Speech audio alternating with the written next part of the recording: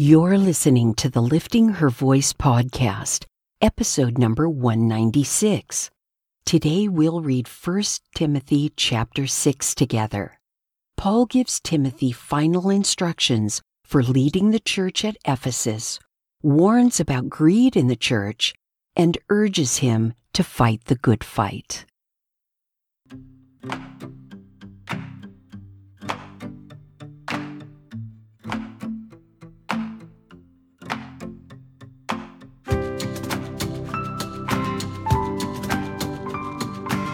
Welcome to the Lifting Her Voice podcast.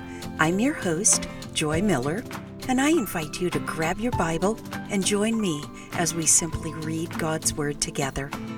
Some things require discipline, and sometimes that's just not easy to muster by yourself, no matter how badly you want to do it or how much you know you should. It's just easier to do it with a friend. So refill your coffee or tea, get comfortable in your favorite chair, and follow along as I read aloud. I'm so glad you're here.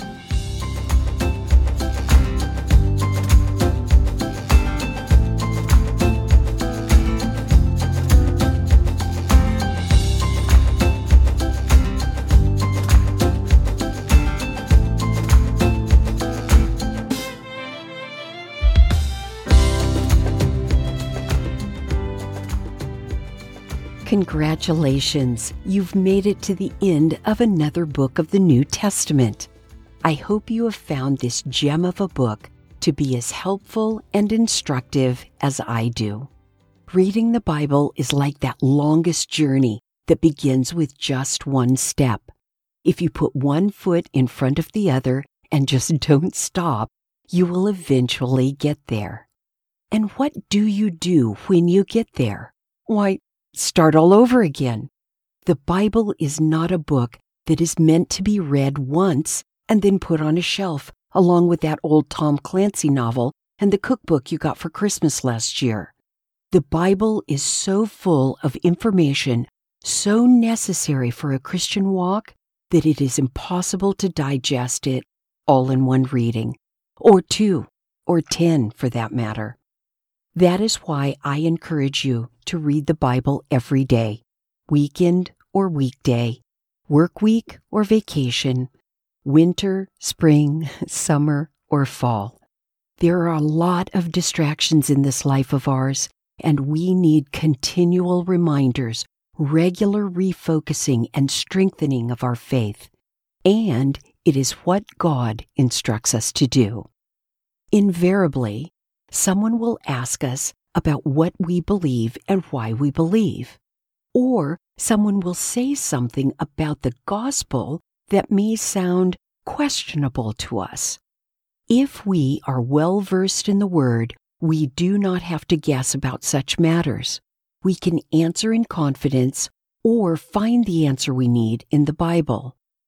Tomorrow we begin 2 Timothy, which many scholars believe to be Paul's final letter. I hope you will join me then. And if you get a moment, please let me know your thoughts about Paul's letters to Timothy or anything else that's on your mind at liftinghervoice.com, Facebook, Instagram, or Twitter. 1 Timothy chapter 6. All who are under the yoke as slaves should regard their own masters as worthy of all respect, so that God's name and His teaching will not be blasphemed. Let those who have believing masters not be disrespectful to them, because they are brothers, but serve them even better, since those who benefit from their service are believers and dearly loved. Teach and encourage these things. If anyone teaches false doctrine and does not agree with the sound teaching of our Lord Jesus Christ and with the teaching that promotes godliness, he is conceited and understands nothing, but has an unhealthy interest in disputes and arguments over words. From these come envy, quarreling, slander, evil suspicions, and constant disagreement among people whose minds are depraved and deprived of the truth.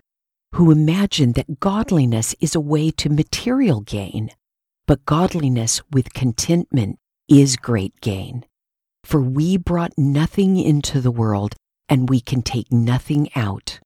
If we have food and clothing, we will be content with these.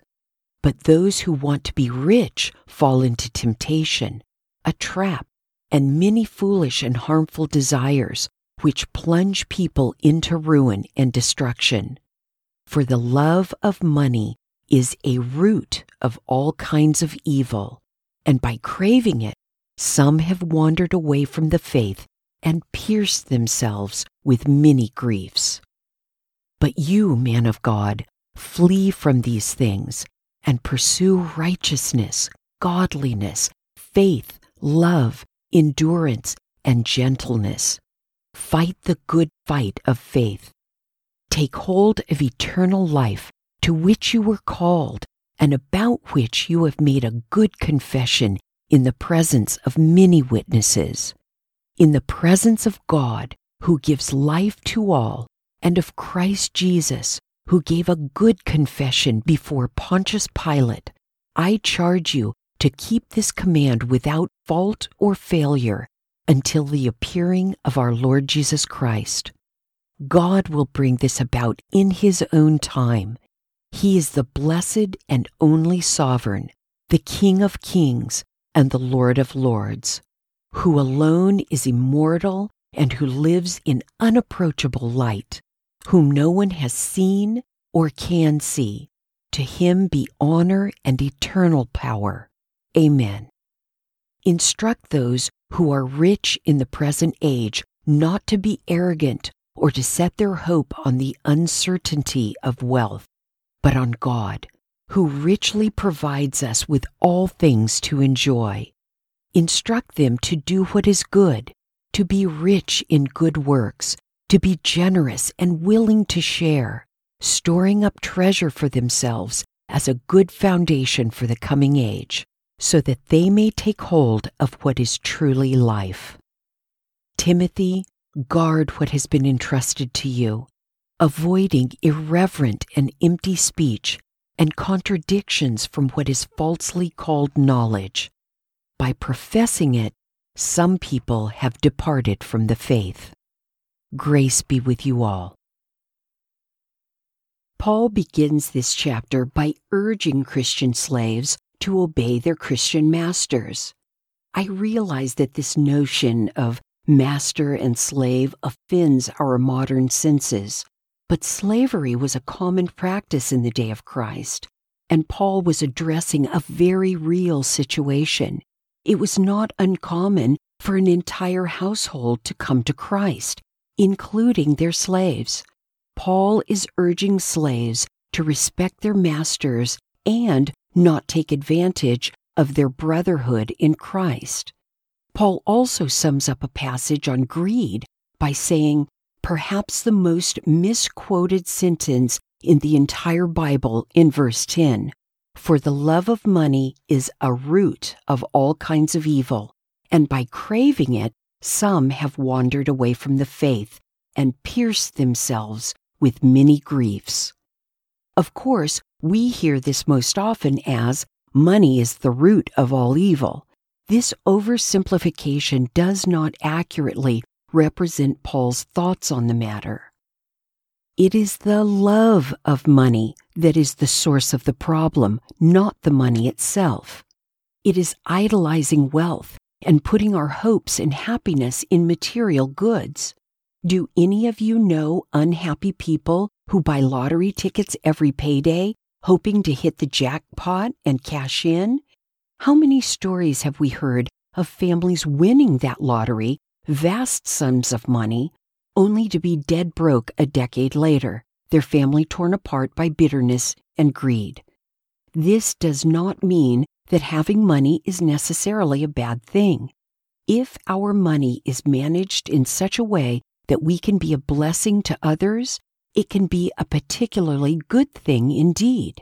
But as Christians, we are not to put our hope and faith in material possessions. Instead, we are to imitate Paul and learn to be content in whatever circumstances we find ourselves, because we already have the greatest treasure of all, Jesus Christ our Lord. Let's pray.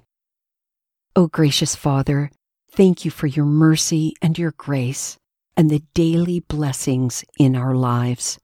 Help us to always remember that we have a hope and a faith that is far greater than anything this world can ever offer us. Help us to fight the good fight, to be prepared always to make a good confession about the sacrifice of your Son on the cross. In Jesus' holy name we pray. Amen.